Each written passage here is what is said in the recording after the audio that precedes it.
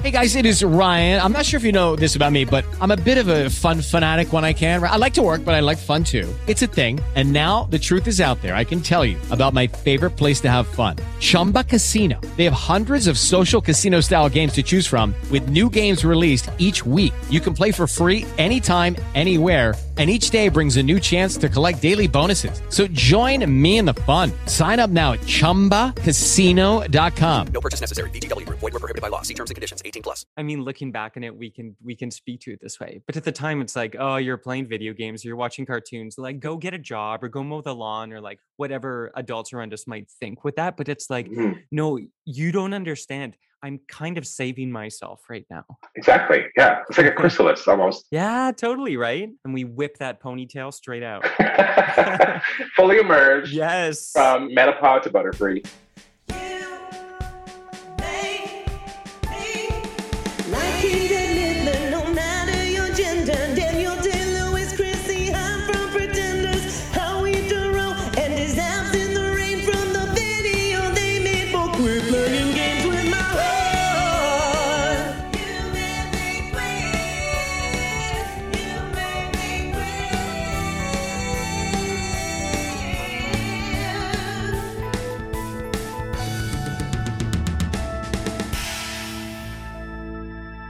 Hello, I'm Trevor Campbell, and this is You Made Me Queer, the show where queer people dial your number, then press 1, then press 3, then wait for an available agent while listening to 45 minutes of Chopin etudes to let the man have it. And yes, I hope this call is recorded for quality control purposes, kiddo.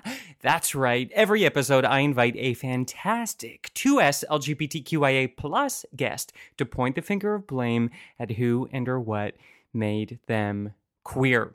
First, some news you may have seen on Insta. Do you follow us? It's at You Made Me Queer. We're also at You Made Me Queer on Twitter. We have a YouTube show now that has been running for 2 weeks. It is called This Week Made Me Queer.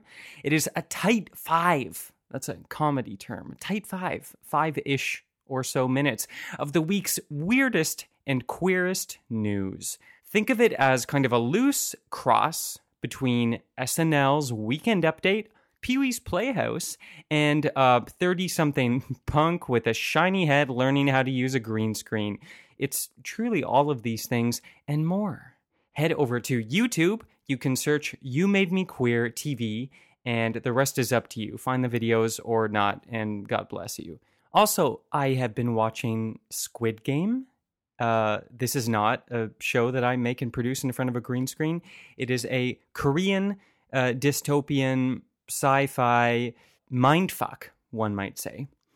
Squid Game, confusing name, even with the explanation. They start the show with an explanation. As the explanation ends, I still have questions. I'm a little confused. However, then we jump into a brightly colored dystopian metaphor for how participation in late-stage capitalism makes everyone a loser. And that's a message I can get behind and root for, despite some pretty over-the-top, horrifying thought experiments and violence. Does everyone have great bangs? For the most part, absolutely. Do they wear progressive tracksuits? I would say yes. Are they culty? Possibly. Can cults also be progressive? I like to think so. And so does Jim Jones. Wow, I don't know. Is a Jonestown reference too soon? I'm fascinated by cults. Not because of the mayhem and the carnage, but because of how easy it is to think you're doing the right thing while you're doing the wrong thing, is my review of Squid Game.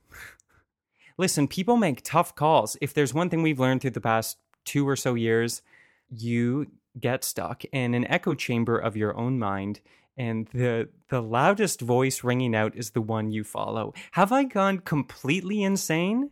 Is this going to be played at both my funeral and my inquest? And possibly a trial where I'll be tried posthumously for wasting your time. All these things have yet to be determined, but none of them matter right now, because what matters is my guest. I have a very, very special guest today, so let's get to it. My guest is Joshua Whitehead. Have you heard of Joshua Whitehead? You may have through one of the many books he's published, through his absolutely lit Instagram account, through many of the things he's done. So let's learn more about Joshua Whitehead. Joshua is a Two-Spirit Ojinahiya member of the Peguis First Nation, Treaty 1. He is currently a PhD candidate, lecturer, and Kalam scholar. Kalam, is that how we say that? At the University of Calgary, where he studies Indigenous literatures and cultures with a focus on gender and sexuality. All very important things, but you may know him as the author of Full Metal Indigiqueer, which was shortlisted for the inaugural Indigenous Voices Award, and the Stephen G. Stephenson Award for Poetry. He's also the author of a very well-known book called Johnny Appleseed from Arsenal Pulp Press, longlisted for the Giller Prize, shortlisted for the Indigenous Voices Award, the Governor General's Literary Award, no big deal, the Amazon Canada First Novel Award, the Carol Shields Winnipeg Book Award, and won the Lambda Literary Award for Gay Fiction. And the Georges Bounier Award for Fiction, one might say. Whitehead is currently working on a third manuscript titled Making Love with the Land, to be published with Knopf Canada, which explores the intersections of indigeneity, queerness, and most prominently, mental health through a Nehiya lens. Mental health, what's that? I haven't heard anyone talk about that or its importance in a while. Just kidding, as you may have guessed from my intro. Joshua also edited Love After the End, Two-Spirit Utopias and Dystopias. His work is published all over the place. You can find it anywhere. I also discovered that, like me, Joshua is a big ol' nerd and gamer. I hope he doesn't mind me calling him a nerd. He self-identified as a nerd. And gamer, G-A-Y-mer, gamer. Listen, I chose electronics instead of friends in elementary school moving forward. And honestly, I regret nothing. And if anything, time has shown both of us that we made the right decision. But you can find that for yourself and more in this conversation. Joshua is generous. He is very present. He is funny. He is fabulous. He is very fashionable.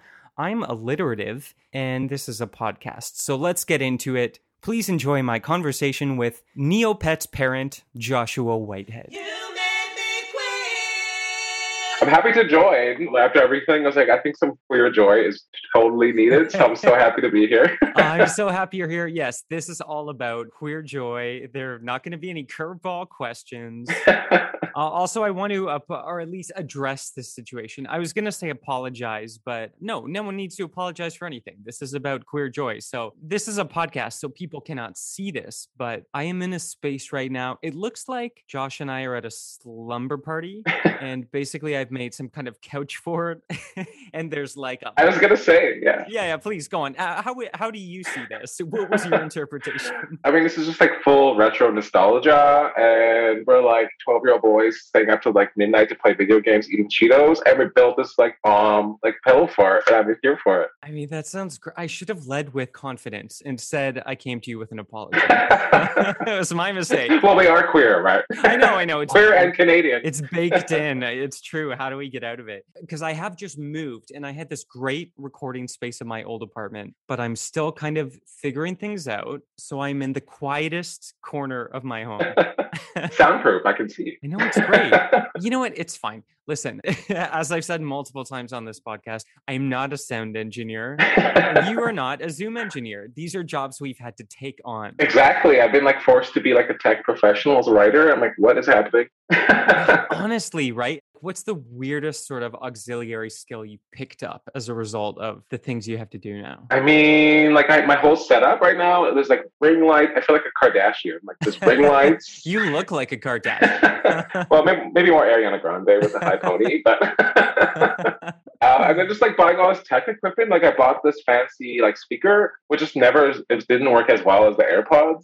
So like in the beginning, I just went all out with the last bit of research funds I had, and like bought the AirPod Pro, the speaker, these ring lights, and I use them quite a bit. But I'm like, I just prefer the old-fashioned one, just with the AirPod, and let's go. I know, keep it simple, right? It's going to be like how so many people adopted pets during COVID, and then I've read reports of people not wanting these animals anymore, and there's going to be such a surplus plus of pets, it's going to be the same thing for ring lights. Which is true. I also got a pandemic pet, but I'm very happy to keep him. So he's a German Shepherd. He's 11 months now. Oh, cute. And his name is Chief. So Chief. Will Chief pop into the frame potentially? Oh no! Like once that door's closed, he's like he knows I'm working to feed him his fancy bougie treats. So sounds real nice.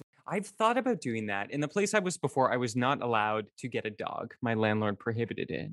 Even though in the Landlord-Tenant Act, they can't bar, at least in Ontario, they can't bar you from that. Oh, really? Allegedly. Okay. I mean, I'm already stepping outside of my zone of expertise, which is very small. Anyway, now I live somewhere else, as we've already talked about. Maybe now is the time for a dog. It could be. I also just moved. I got this full house. Nice. Here in Calgary, which thankfully the rent inflation is not as high as Toronto or Vancouver.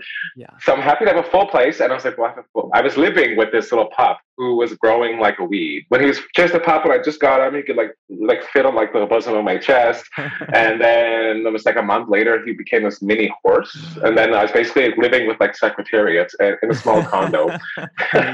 So I moved here, and we have a backyard, and he lives his best life here now. You could just saddle him up if you wanted, just trot around. Exactly. I was a quick jaunt to get some cigarettes at the corner store, you know. That's so nice. I'm glad you have more space. I'm glad you live in a city that has somewhat palatable rent. I mean, palatable rent, but we also interchange that for Jason Kenney and the highest COVID rates in North America, I think, right now. So it's a hard time. We're not through the bottleneck yet. No. So you win some, you lose a lot more. But I mean, listen, but you've got that. You already self-described as Ariana Grande, so I think you're winning. Exactly. I did play the Fortnite to watch her performance as well. So okay. So for people who don't understand exactly what this is about, including me, I read a few news articles about this, and I remember reading the headline and being like, this is what it feels like to age out of civilization. Where it was like Ariana Grande's performing a concert in a video game called Fortnite. Exactly, yeah. So this was like a avatar Ariana? It was. She was doing this live performance to this avatar, which looked fabulous. Yes. And then I had to like borrow a login from my cousins. Like, I don't play this game. Like, I'm not a shooter type of person. Yeah. But I want to watch this concert. Like, here's $15. Let me log in for an hour. The concert was like 15, 20 minutes. But it was visually stunning. Yeah, like what was it? I mean, we really do not have to go into detail about this, but I'm very curious. So it wasn't just like Ariana on a stage. Was there some sort of pageantry to it? So it's like full interactivity. You're like falling to the sky, and the things are like blowing up and like glitter, and we get like this large avatar of Ariana. It's very like Blade Runner almost. Yes. Like this large avatar of Ariana, and then you can like move through. So it's like full 360. So you can like see the entire like the panorama of it all. Yeah. And it kind of reminded me. I don't know if you watched it, but Billie Eilish also did a kind of online COVID concert, which was amazing to me. So it was very like that vibe. That sounds so cool. And I think about me, like when I was a teenager, I was a big Spice Girls fan. I know. That dates me in a way I'm very proud of. Did the Spice Girls speak to you at all? Oh, yeah. Like the only thing that rhymed with Josh was Posh. So I was known as Posh Spice by my family. Yeah, she's fancy. And I was like, I will take Victoria. Exactly. Yes. And she's held on. I feel like she's held on to, I don't know. She's got something going for her. I mean, she may not be the best singer. She may not be a seamstress or a dancer. But she serves face, and I'm here for that. Listen, that's right. You stay in your lane, know your lane, and work it. But yes, I'm all here for it. I think Billie Eilish did some cool things with tech. We're doing, I mean, not to toot our own horns, but right now what we're doing with tech, with ring lights, with AirPods, the future is now. I mean, if only you could see these visuals, people. I know. Like speaking of like fun purchases too, so I just bought an Oculus Quest. Oh yeah, it's like a VR headset. Yeah, fully wireless, and so I've been having fun. Speaking of Billie Eilish, because they have this game like Beat Saber, where you get like lightsabers and you have to like match the beats and cut these boxes. Oh, cool! And they have this like full Billie Eilish playlist that you can go through. What? So I've been really, really enjoying that. I like that. I mean, at a certain time, that would be seen as lowbrow for an artiste to appear in a video game. And I like that we, of all the wrong directions we're going in, we're losing some of that poshness, I guess, to use that. I mean, it's like, it's cool. It's punk. Oh, for sure. Like I grew up like in Winnipeg, and I remember like just as I was starting to become a writer, I would like, take these creative writing classes in the university. And then at night we'd like go out into Winnipeg League, and there's a street called Osborne, and it was like all these anarchists and rappers and jazz musicians and poets and writers and artists of all types. And, you would just like sling beers at this place called The Toad, which had underneath is called The Cavern. They would have like live punk music. Cool. And then you would go to these venues and like do these amazing improvs. So I would be like kind of improvising alongside like amazing saxophonists and spoken word artists and rappers. And so that was like my tutelage as a writer. So I'm like very down to like kind of remove L from the capital L literature, also kind of remove the highbrow from art and make it grungy and make it dirty and intersectional like that. Like that to me is like a purer form of what we call quote unquote art than like the high echelons of the Posh Spice, maybe. Yeah, you use the tool. I mean, that's how we've always made art. You use the tools you have. And nowadays, a lot of those tools are PlayStation 4s or what have you. Exactly. So I would love to be in a VR game one day. We'll see. And maybe that's a good segue, because you talked about underground culture. You talked about subversive messages and going against sort of the mainstream narrative. And when you and I were growing up, there was a lot of confusion in the mainstream narrative about what could make you queer. So yes, we heard things we had to be careful. Maybe if you chewed the wrong flavor of gum, or, if you had mittens and you didn't secure them with those little strings, so you could just lose one and not the other. It was like putting a red bandana in your back pocket those days with those mittens. That's right. It's like the mitten signals. You never knew what message you were sending out. And now as adults, we know that almost everything can make you queer. When, something certainly was in the water for us. So that's why I called you here today, Josh, because I want to, as an adult who can afford their own ring light, their own Oculus, has some clout to finally stand up on that pulpit, so to speak. I'm using legal terms I barely understand. The dais, let's say the dais, and point the finger of blame once and for all. Joshua Whitehead, who and or what made you queer? I mean, like, let me get the Rolodex. Like, how much time do we have? Get comfortable. So, like, speaking of like what made you queer as we were kids, like, do you remember that PSA? It was like an anti-smoking ad, and there was like these two high school boys who were like getting really close because they're trying to steal a cigarette, and they go in the bathroom, and the final ad of this PSA would be like, "Smoking makes you gay." Are you serious? I remember. Yeah, you can totally check us out on YouTube. Canada had wild PSAs back in the day. They were super like homophobic, femphobic, transphobic. So they're all available on YouTube. I highly suggest watching this. It makes me laugh every time because I am a smoker now. So. Right. So what decade was that from? I think this was like late 90s, early 2000s. Oh my God. Yeah, it was wild times. Like another one that's really popular was like, "What's your thing?" "My thing, sound effects." So I just love to watch those from time to time. Maybe it was the commercials that made me queer. Maybe. And funnily enough, we do know now that smoking does in fact make you queer. I mean, a smoking circle is the queerest place of any space. So true. Yeah, get close, boys. I have to lie, it wasn't those commercials. I would say that there's two main things. So I grew up as this very, what we might call in my communities, indigen nerd, which is just an amalgamation of indigenous and nerd, which fits really kind of beautifully with our like kind of amalgamation of indigenous queer right now. But when I think back, like I think first and foremost, it was probably like my obsession with RPGs, role-playing games, and Final Fantasy VII, I would say, was one of the games that made me like hella queer. Which, like, speaking of anarchy and like queer communism, it's about this group called Avalanche, run by this like really blonde Twinkie boy named Cloud Strife, who I was obsessed with. Let me just, before you dive in, let me just know I am here for this. I played this game. I know all these references. Yeah. So take me there. Yeah, so you play as this like rebellious group, Avalanche, which is run by this main character, Cloud, and several others who are just trying to overthrow this main kind of world-destroying, ecological destructive energy extraction company called Shinra. And that's basically like the premise of the game. There's other things you learn. There's like super soldiers made through like biowarfare and bioengineering. But the game itself, just like I was obsessed with it. I played it multiple times. And it takes like 120 hours to beat. It's really long. So long. Yeah, especially to play as a teenager. Oh, for sure. And this is like pre-Harry Potter days. Like now maybe it's more normal for a teenager or a tween to do something for that long. But at that time, like, that's a big commitment. It was a big commitment. And I just remember, so it also just got remade, which I just played.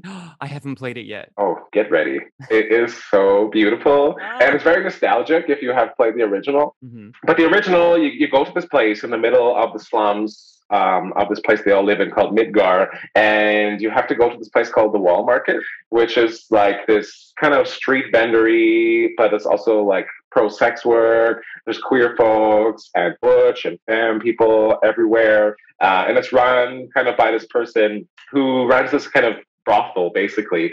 So to me, it was like very Dolly Parton, like best little whorehouse in Texas, meets like basically like Blade or like, again, like Blade Runner. It was very cyberpunk. Meets like kind of musical elements. Mm-hmm. And you have to like collect all these things to make the main character Cloud, who's like this buff dude, but very twinky, but like has these large arms for some reason. Yeah. So like, I guess like, you know, spot focusing. Yeah, 100%. And I do want to say, to paint the picture of Cloud, so like has this huge sword, kind of like baggy left eye TLC cargo pants, and then a bit of like hunting armor, but also underneath a very conservative turtleneck sweater from Talbot's kind of thing, like the kind of thing your supply teacher might buy at the mall, but sleeveless, so shows off those guns, and was like very pretty. Like the overwhelming attribute I would say was like prettiness to this male coded character. Were you Cloud Stripe's stylist? Because you just like picked out exactly where to get all those items. I mean, apparently I played that game for all 120 hours because I did have a bit of a weird polygon based crush. And this is like, these are retro games where like, you know, people are caught now in video games, but at the time you had to do a lot of imagining. Oh yeah, and there was no voice acting in those days, kids. Yeah. So you had to like read like hours and hours of dialogue. Yeah. So I attribute a lot of that to like my dialogue these days as a writer. Yes. I loved Cloud, and so you have to go to this place, the Wall Market, and you have to collect all these items because you have to put Cloud in drag. And dependent upon like what items you get and what affiliations you make with the characters, there's 3 tiers of what he can dress up as. And the other 2 female characters, Aerith and Tifa, who are also with you, you're all trying to dress up to go into this brothel to confront the person who runs it. And I enjoyed that so much. You get to like go to this gym with this like kind of like stone butch woman who runs it and like do squats and chin-ups and all this, and then do all these little side quests. But I just like remember being this like young teen, being like, I am like living. Yeah. For putting this like macho man into this like high femme drag. Yeah, it's interesting too because the game, so much of the game, it's like it's an adventure game, but you're fighting a lot. There's a lot of combat. It's very brutalist. Yeah. And then there's a lot of, it's like you said, it's very camp, but also like, and this is something, because I haven't played the new one. The old one, I remember maybe when Cloud finally comes out in drag or sort of a different presentation, they're sort of, it's a bit of a joke in a way. Mm-hmm. But I've heard that in the new one, it's really quite supportive and sort of, I mean, however you read it, trans affirming or drag affirming, or what was your take? I mean, the old one was definitely, at that time, I was just like, this is queer. It's the first time I'm seeing something like this. Yeah. Outside of like staying up late to watch like queer as folk. But I got to participate because I was like the person controlling the avatar, right? Which is like so interesting to me about video games is that, and like literature too, but video games more specifically, because it calls for your active participation. So you are also in a semblance. This is again the days of polygon gaming, but it's also like virtual reality. Like your entire consciousness is like input into this mute character who just has boxes for dialogue. So to me, like that was a huge revelation for me to be like, okay, like I like this. Probably explains a lot about me now. You've seen my Instagram, there's quite a bit of glam. Yes. You know, but I keep like the kind of, you know, male attributors like the mustache and the beard. But the new game, like so like the one that just came out I think a year ago, not even, is like completely different. And this is where I'm like, it's also more like very Dolly Parton because there's a whole musical montage that happens. Yeah. With this like queer run honeybee in, and they're all dressed in these honeybee outfits. It's very like showgirls, very best little whorehouse. And it's like a 5-minute musical montage where you put Cloud in this drag and he's like hit on by like AFAB people and men, like cisgendered and queer folks. So it's like really fun. And I think you can even, if you want, folks want to YouTube it, you can watch the little kind of montage of putting him in the drag, and there's like makeup and wigs and the dress is there and everyone's applauding. And then you kind of go out into the streets and you can kind of hear the babble of everyone around you, and you're like kind of getting hit on and catcalled. It's like, I mean, maybe not the cat calls, or maybe, but it's everyone is responding in a way where they're like, I want what you got. You presented that way. I want it. Basically, yeah, exactly. Wow. But it's not about the main character himself. It's about the kind of this quote unquote slum space that they've created, which is the wall market and the honeybee, and primarily. There's also kind of this massage parlor, like semi glory hole moment, Ooh. and it's very, very queer nowadays. So I very much enjoyed the glow up of Final Fantasy VII. 100%. And at the time, like, how old were you when you played this for the first time? I'm gonna think like 10 or 11. Okay, so pretty Maybe young. blossoming into 12. Yeah. So it's sort of at an interesting sexual awakening time. Were you cognizant of why you were so excited or interested in this sequence? I mean, at the time, I was like deluding myself that I was like in love with Tifa and Aerith. Okay. Were like the two main female protagonists. Mm-hmm. But I think at the time I did have some type of, I wouldn't say I was like, oh, I like this, because it's self-affirming for me as like a femme, assigned male at birth person. Mm-hmm. But I was drawn to it continually. So I played it in those ages. And like, I think I played like every year. And I would like tell people like I can't beat this segment, so I'm like, I'll come over and help you. I'm the master of that part. I'm like, I have it. Like, is he? And so I return to it often, specifically in like those formational years, like when you're just like hitting puberty and like moving through it. But my town was like very like anti-queer, like anti-gay at the time. It was like very taboo in my small town of Manitoba to be like out and about, or like basically out or like queer presenting in any way, shape, or form. So my kind of, I would say my refuge or my safeguard would be like video games. And so I'd be like, try to like pass as straight and like mask and butch in the spaces of the town, and then just kind of come home into my basement and like play these video games and just like transport myself into this like wholly queer embodiment. So I realized that I was like, I'm attracted to this, but I'm only attracted to it because it's like quote unquote different, right? I see. But I think Child Josh knew that there was something in that was drawing me continually to return again.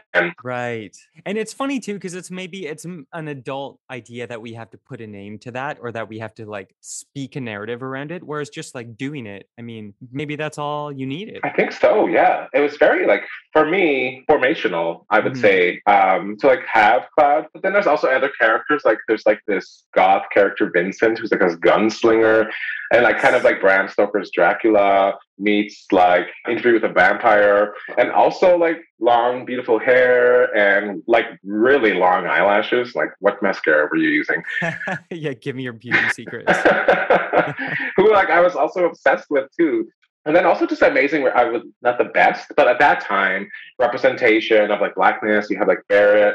But for me, I was also really drawn to like Red 13, who is this kind of creation made by these kind of scientists who work for Shinra, but is like also very oven from the land. So like I was also really attracted to like, not I would say like physically or sexually, but I was like drawn to this character of Red 13. Because for me, that was like also indigenous representation. And so was Aerith, because she comes from these people called the Ancients. Yeah. So like as an indigiqueer person, now looking back, I'm like, I was kind of getting tiny semblances of everything I needed in that moment. Yeah, there was like a lot. And it's interesting, those stories. I mean, the lion's share of those games were made in Japan. And then, sort of, I guess you could say, naturalized for a North American audience or a Western audience. So yeah, it was something we weren't being served up at the time by, I don't know what the equivalent children's entertainment would be, Disney or other things like that, where you have these inflated archetypes. But the ones in video games, because I was a big nerdy gamer too, who played all those games,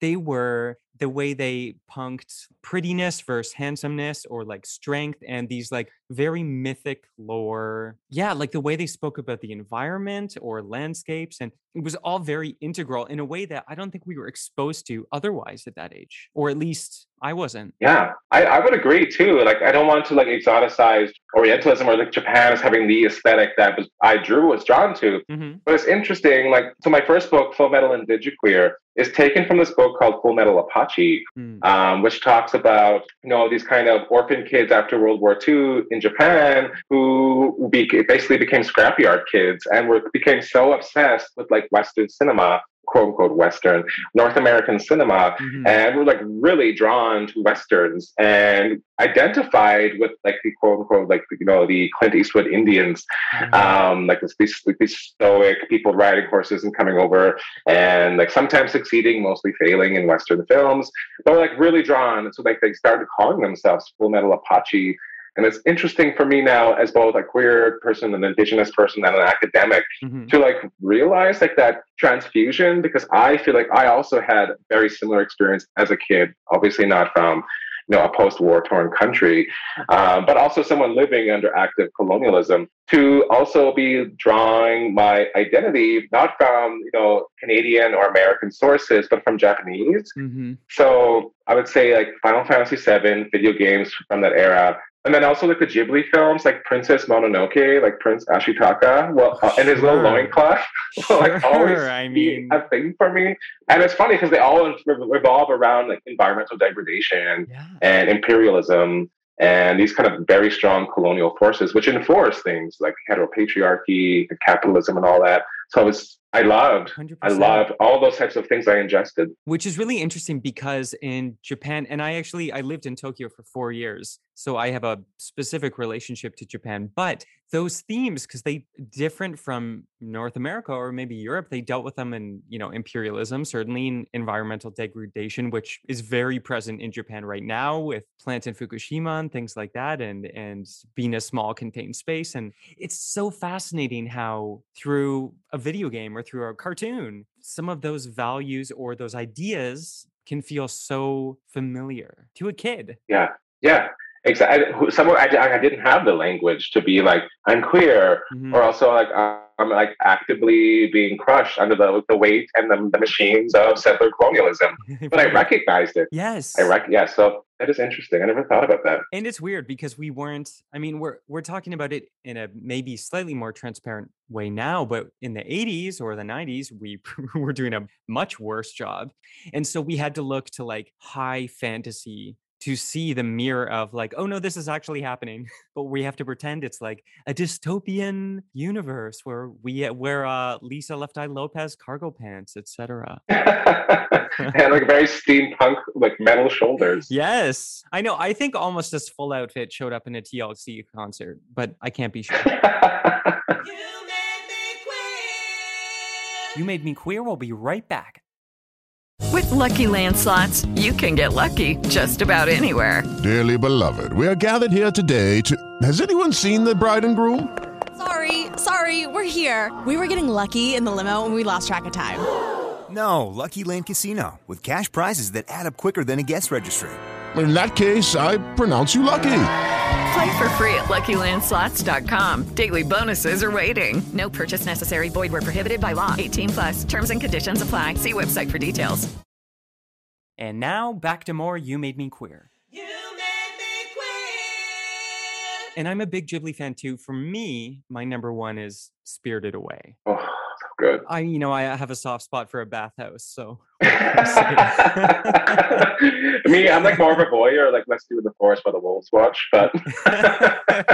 Perfect. And were you around the same age as the Final Fantasy, like 10, 11, 12? It was like basically the same time. So like I do mourn the loss of like Blockbusters and like video stores. Yeah. Because I love to go. I would go there for hours. I remember I used to get like $5 for allowance a week as a kid. And that was enough to either rent a video game or rent 2 films. And so I would interchange between like Final Fantasy games or Ghibli films. And I would also continually re-rent and rewatch Princess Mononoke. And I remember being so terrified by the tree spirits, those little like green guys who were like naked all the time, running around and like have these like wobbly heads. Used to terrify me. And it's not until I was an adult where I was like, why did they scare me so much? So like as an OG Creep person, and in my communities, we have these things called Menegishi, or like little people who were like little tiny people who played tricks on you. They were known to like tip your canoe pre-colonial times. But nowadays they're like very well known for stealing. They love shiny things. Okay. So if you have missing keys or something of that sort, it was the little people. So what you do is you put like tin foil or something shiny, to like shiny things and like sweet things, so jelly beans. So I remember doing that, and the next day I was like, I couldn't find my keys for days or 2 days, and so I did that. Lo and behold, found my key on the floor, which I had searched previously before. So I was like, okay, like maybe I was also like seeing some of my like indigenous oral histories also in these Japanese oral histories too. Whoa, that is so cool. So really, first of all, I do want to go back for a sec. Are you saying leave sweets so they won't take your keys? Like you're sort of appeasing them? It's kind of like a peace offering. Yeah. Like here's some sweets. You can go away for a bit and they'll give you back whatever they quote unquote stole from you. I love it. Just keep those, you got to have jelly beans around. So I have a huge jar ready to go and Costco size tin foil. Perfect. Yeah, but again, I find that so fascinating, the way kids' minds specifically can find something so, especially queer kids or, indigiqueer, like you said, just people who are having to do a lot of decoding and understanding alone for themselves as children can construct familiarity in something so fantastic like that. Exactly. And like, again, like looking back, but now, like as a kid, I was like very well aware of like little people and like star people or aliens as we call them, and like Wendigo and Rougarou, which are other kind of figures. But we don't call them fantastical. Okay. We don't call them, they're not based on genre. And so I think like little Josh also recognized that in both Final Fantasy VII and in the Ghibli films, like Spirited Away or Princess Mononoke or Howl's Moving Castle, and that those kind of, when it's like really based on, indigenous to a different space such as Japan, that orality, it's also it's not like made as like mystical. Yeah. And that's what I loved about them, and that's what I still love about them. They're just like normal elements that you have, a jumping scarecrow, or that you have talking wolves, or that you have like these spirits that are always around you. And so I also think I was attuned to that both as a queer person, because those would be like guiding figures, as they are in those films, as well as like indigenous person. So sometimes I think I can't pull them apart anymore. Yeah. But both of those like medians and both of those texts, they just kind of, I'm so happy I had them as a kid, because I didn't realize how desperately I needed them. 100%, right? And it's funny at the time you don't, looking back on it, we can speak to it this way. But at the time it's like, oh, you're playing video games, or you're watching cartoons, like go do that, go get a job or go mow the lawn, or like whatever adults around us might think with that. But it's like, no, you don't understand. I'm kind of saving myself right now. Exactly. Yeah. It's like a chrysalis almost. Yeah, totally. Right. And we whip that ponytail straight out. Fully emerged. Yes. From like metapod to Butterfree. So was there something after? This is your chance to really blame. Is there something post Ghibli? That may be super gay or super femme and queer. Yeah. Well, I would say that the next thing that came for me was like, okay, there's a lot, but like I won't speak on this, but like Digimon, I was obsessed with Tai. Okay. But like flash forward a little more, I'm also a huge horror buff. I love horror films. Nice. I'm so excited for October. Now that I have my own house and I can decorate it, I just bought some animatronics. My God. Like to put on the lawn? To like put on the patio for the kids come trick-or-treating. So I'm like so excited for that. I'm sure it'll scare the hell out of my dog. Oh, but yes. I love A Nightmare on Elm Street. One of my favorite franchises. I love Freddy Krueger. I play him all the time in Dead by Daylight. And pretty queer. Very, very queer. Specifically, it gets more and more campy as you move into the different directorial debuts. Like he becomes like the Wicked Witch of the West. He's like in this kind of all these like Oz montages. But number 2, A Nightmare on Elm Street 2 features the first like queer scream queen, Jessie. And there's like bathhouse scenes, and there's like all of this like metaphor for penetration and HIV and AIDS, obviously. Yes. But a lot of queer representation. I think it's so seminal for like one, horror, but 2 for me as like also someone coming into my queerness, because I always identified with the final girls. Everything from like Friday the 13th through the Halloween, like Laurie Strode, love. And then Jessie came along, and I was so attached, so attached to Jessie from that film.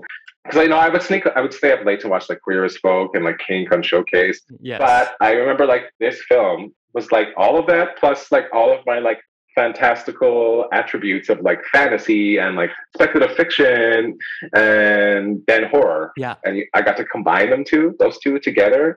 And so Jessie is kind of like I aspire to be the Scream Queen that Jessie was and is. Oh my God. Well, I will say, so I have not seen that film. Almost embarrassingly, I've definitely read think pieces about how that film is queer, but I'm such a scaredy cat that, like with gore. So I'm worried I wouldn't be able to do it, but it's 80s gore. So can I do it? I would say also 80s gore was like intense. Yeah. This was like the times like Evil Dead, you know, again, like Friday the 13th. And a lot of that gore was also inspired by prop artists who were like taking images. And this is what I think why I love horror so much. It's so subversive. And it's feeding images you don't want to see, which I think I hate like body horror. Mm-hmm. But I can't remember the person. He works on The Walking Dead, Nico something. But there's this amazing series that's run by Eli Roth, History of Horror, and the prop designers and all those people who are like behind the scenes working on the special effects at that time weren't animated. And talk about they drew upon images of like the Vietnam War, and they would bring that into horror. And even more specifically now with things like Hostel, drawing upon like Afghanistan. So like horror to me is like one of the most punk genres and most subversive genres. And then you combine like these images of like war and imperialism with also kind of, you know, the AIDS epidemic and kind of thinking about penetration and then full communal loss of queer folks, specifically gay men, or also this is a terrible war in Vietnam. And you amalgamate that all into a film. And you're just like subsuming so much. So like rightfully so, like we should be squeamish of it, but we should also, for me, horror makes us stare our kind of worst selves down and shatter and then rebuild it. Yes. It's like exposure therapy. Yeah, I think so. In a way that's not making you like Clockwork Orange, like eyes pried open. That's right. You have to like know your limit. Don't push yourself too far. Like, for example, I, as a child, accidentally on TBS, they didn't accidentally. They aired Helter Skelter on TBS. I was unchaperoned on a Sunday afternoon at 2 p.m. and I watched it in its entirety. And that's beyond exposure therapy. That's like Hand on the Element. Oh, yeah. Yeah, so that was not a good time. But maybe I could do it if I watch it during the day. I have a nice treat nearby. Take some pauses, you know, if you need to. Yeah, okay. But I think like Nightmare on Elm Street too, like won't terrify you too much. It's very campy. Okay, it sounds great. But there's like so I'm sure you've seen Alien, Sigourney Weaver, like the thing popping out of the stomach. That's probably like the goriest scene in the film. But it's like the horror is more like lustful, I would say, between Freddy and the Scream Queen, Jessie. Which I find so interesting. I mean, it is, and it's overlaid all the time, sex and violence in a way where it's really interesting to separate them or not separate them. Exactly. And it's like one of the films where like the ending isn't like tragic, as most horror films are, right? Like either no like spoilers, Josh. No spoilers, but I'm just kidding. It's like a 40-year-old movie. Yeah, exactly. Could you imagine? I can't believe you spoiled Nightmare on Elm Street 2. So yeah, I was like really loved it, but yeah. I just love seeing like this high femme Scream Queen. And so there's also talks I was reading about of some type of like remake or like documentary of it. And so like, please, Wes Craven, do it. Do it. Oh, sorry, R.I.P. I meant, what is his name? One who plays Freddy Krueger, who is still around.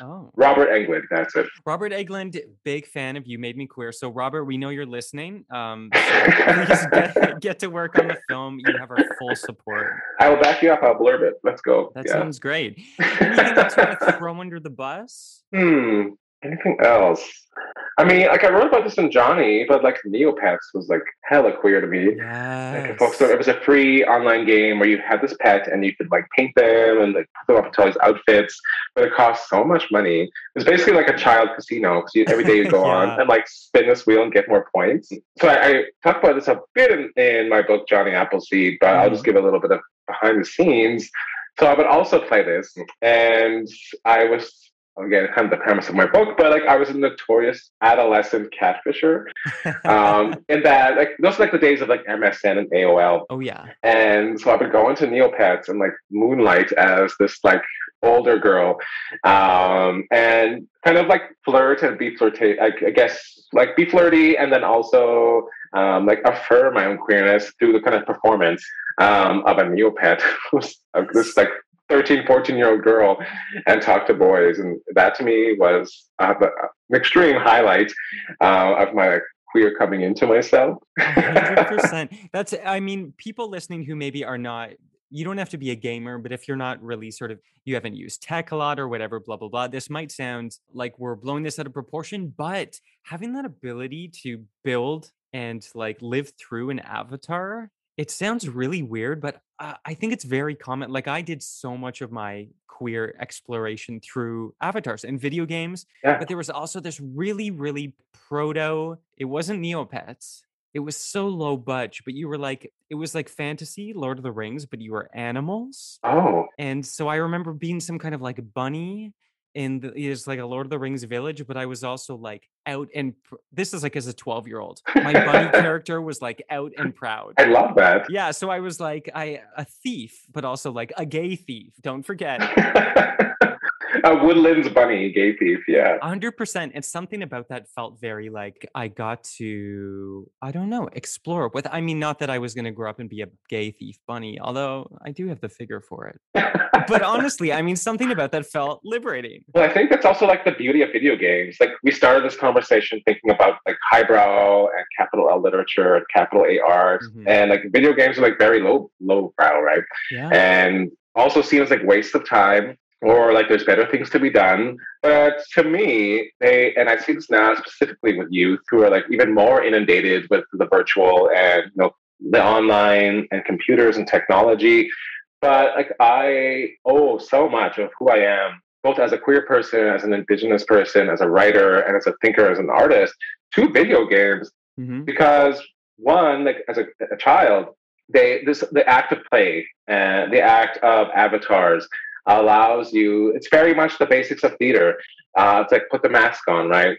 And, like do the kind of Romeo and Juliet, go to the ball, and you can kind of be anyone and do anything in a way that is unfetters the shackles of what you're inundated with, specifically as a kid, and specifically for me as a kid in the 90s, is that you cannot be this.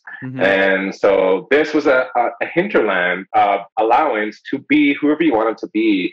And it really kind of fostered and embraced and celebrated and enhanced my queerness, because I was able to be like, pull the jack out of the body of this Joshua Whitehead and plug it into this Neopet, or plug it into this bunny who's a thief, or plug it into Cloud Strife, right? And for me, it was like, so it's disembodying to like do that, but it's also so embodying, right? Yeah. And I also just like throughout COVID found myself doing very similar things.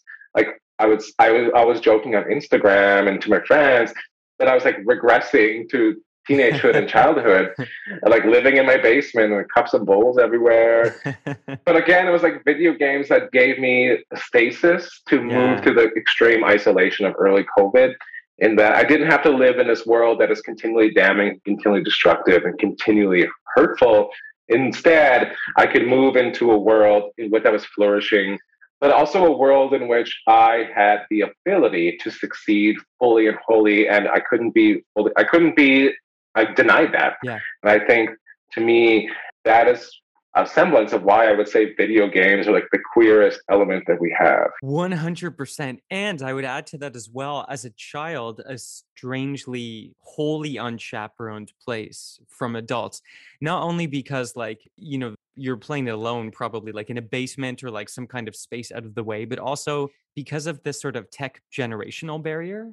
As a kid, you learned that language and people around you didn't know how to process it. Often like your parents or guardians were like, I don't know what you're doing, but just like, you're not getting into trouble, so fine, like stay in the basement. Exactly, yeah. And so then as a kid, you're like, oh my God, I get, like you said, I get to go to this brothel and put on this dress and I'm all by myself. It's the kind of agency that's very rare as a child. Oh, for sure. Like specifically for like our times, I would say, like my parents would be like, what are you doing? I'm like, oh, I'm just like brushing my pet Aisha and Neopets, who I just bought this like they're like, what? Very special like pirate costume for. They're like, I have no idea what you're talking about, but it sounds like you're having fun, so go ahead and do it. So you can like lace it in the coding, right? Yeah, 100%. Yeah, it must be. It's like me when people talk about, well, like Ariana Grande in Fortnite. I'm like, I don't know what you're talking about, but you seem happy. Yeah, exactly. Although now I want to know. Actually, you've given me quite a lot of homework to do after this. So I will watch things and I will play things. And since we are running out of time, I'm going to have to let you go. But before I do, would you like to play a game? Sure, let's play. So this game is called Queer, Queerer, Queerest. Okay. I'm going to give you 3 things. You are going to put them in order from least queer to most queer and tell me why. Okay, sounds fun. Great. Okay, let's do it.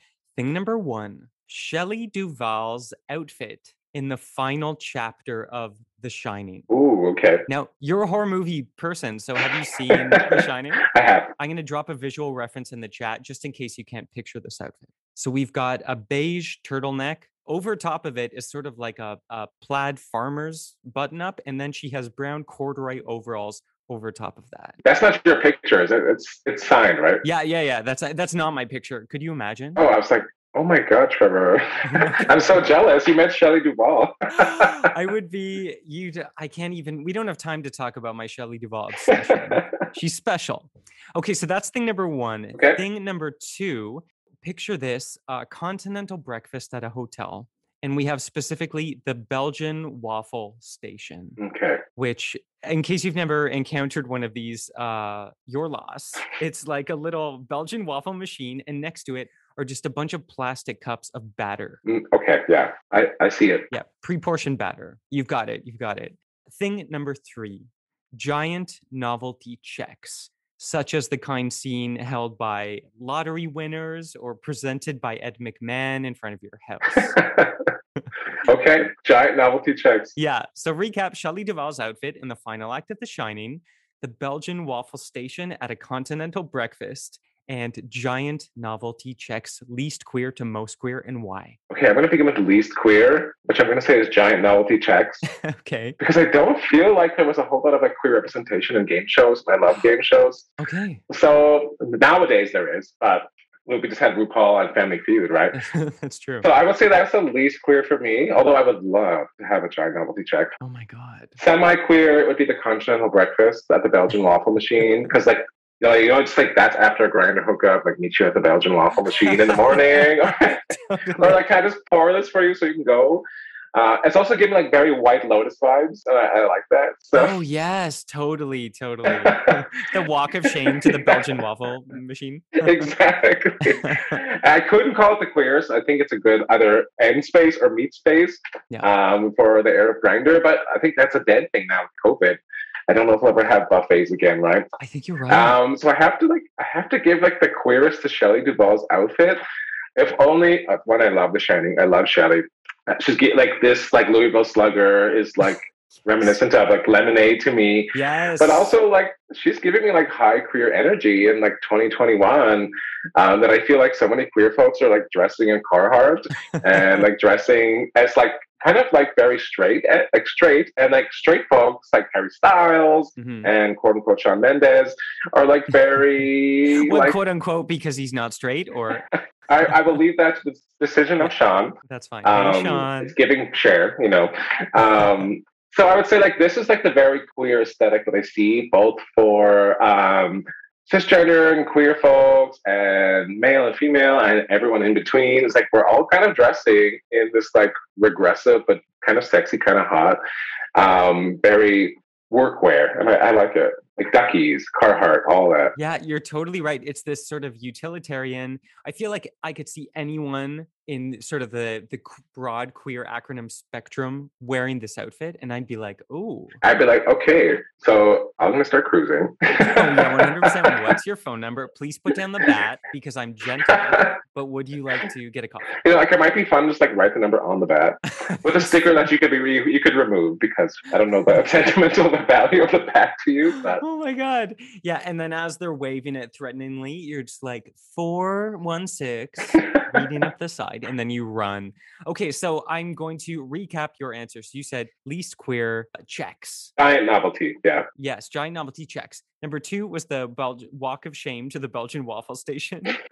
Very, very good. And then the final one was Shelley Duvall in her workwear. I'm here for it. Yeah. I love it. Okay, so this is you are an academic. This is an academic test. So let me refer to my rubric, my grading rubric. Yes. A+, gold star. Perfect. I'll wait for my next grant. That's right. You can now submit this. The queer results are what Canada Council is looking for. Okay, so adding to CV right now. Right. Certificates in the mail. So congratulations, you win. You are, in fact, a queer person. It's all true. Oh, thank you. 32 years it took me to figure this out. Finally, your time is well spent on this podcast. So before I let you go, Josh, and I really don't want to, is there anything you would like to plug? I would say, so stay tuned for folks who are fans of my work. Full Metal Indigiqueer, my book of poetry, Johnny Appleseed, my novel, my edited anthology, Love After the End, an anthology of Indigiqueer and two-spirit speculative fiction. And for all my queer folks who barely got through the pandemic with multiple mental ruptures, I have a book coming out in the spring called Making Love with the Land. It's about queerness, indigeneity, and mental health. And hopefully, COVID allowing, I can come and tour and see all you folks in your cities. Yes, that sounds perfect. Yes, do all of that. You can find all of those books pretty much everywhere because Josh is a superstar and those books are out and about, or you can find them at your local library, whatever you want to do. And they're fantastic. And there's more to look forward to. So, and what about Insta? Any handles we want to share? Oh, yeah. You can find me on Instagram and Twitter at jwhitehead204. Everyone asks why the number. It's my area code for Manitoba. So perfect. Represent. So thank you so much because I, as you can tell from my couch fort, was pretty queer and weird when this conversation started. And you, Joshua Whitehead, have made me queerer than ever. Well, it's my pleasure. Thank you for having me. You're doing important work. So go put that VR headset on and do whatever freaky stuff it is you do. I'll try not to walk into a wall. Tell Ariana I say hi. Yeah. Will do. Queer, queer, queer. Queer, queer, queer, queer. Queer, queer, queer, queer, queer. Okay, and that is our show. Thank you so much for listening. And don't forget to check out This Week Made Me Queer on YouTube. You Made Me Queer TV. You can find it. It's there for you and it's free. As always, I want to hear from you. I really do. So email me at youmademequeer@gmail.com with anything. Share your queer awakening, what made me queer story, and I may read it on the show. Or just send me some tripe and I might read that too. Because this is essentially almost a public forum that I do all the work for. Rate, review, and subscribe. You Made Me Queer. It helps us get popular, and popularity is truly all that matters. If Squid Game taught me one thing, and that's it. Cue credits. You Made Me Queer is created, produced, and edited by me, Trevor Campbell. Our theme song is by Critty. For more of our music, check out lavenderbruisers.bandcamp.com. Our website is youmademequeer.com. Our Instagram and Twitter handles are at YouMadeMeQueer. New episodes of You Made Me Queer come out every other Thursday, and we're brought to you by the Sonar Network. And from the bottom of my big bent heart, thank you for listening. Until next time, remember, we're here, we're queer, and it's your fault. Lucky Land Casino, asking people, what's the weirdest place you've gotten lucky? Lucky? In line at the deli, I guess? Aha, in my dentist's office. More than once, actually. Do I have to say? Yes, you do. In the car before my kids' PTA meeting. Really? Yes. Excuse me, what's the weirdest place you've gotten lucky? I never win and tell. Well, there you have it. You can get lucky anywhere, playing at LuckyLandSlots.com. Play for free right now. Are you feeling lucky? No purchase necessary. Void where prohibited by law. 18+. Terms and conditions apply. See website for details.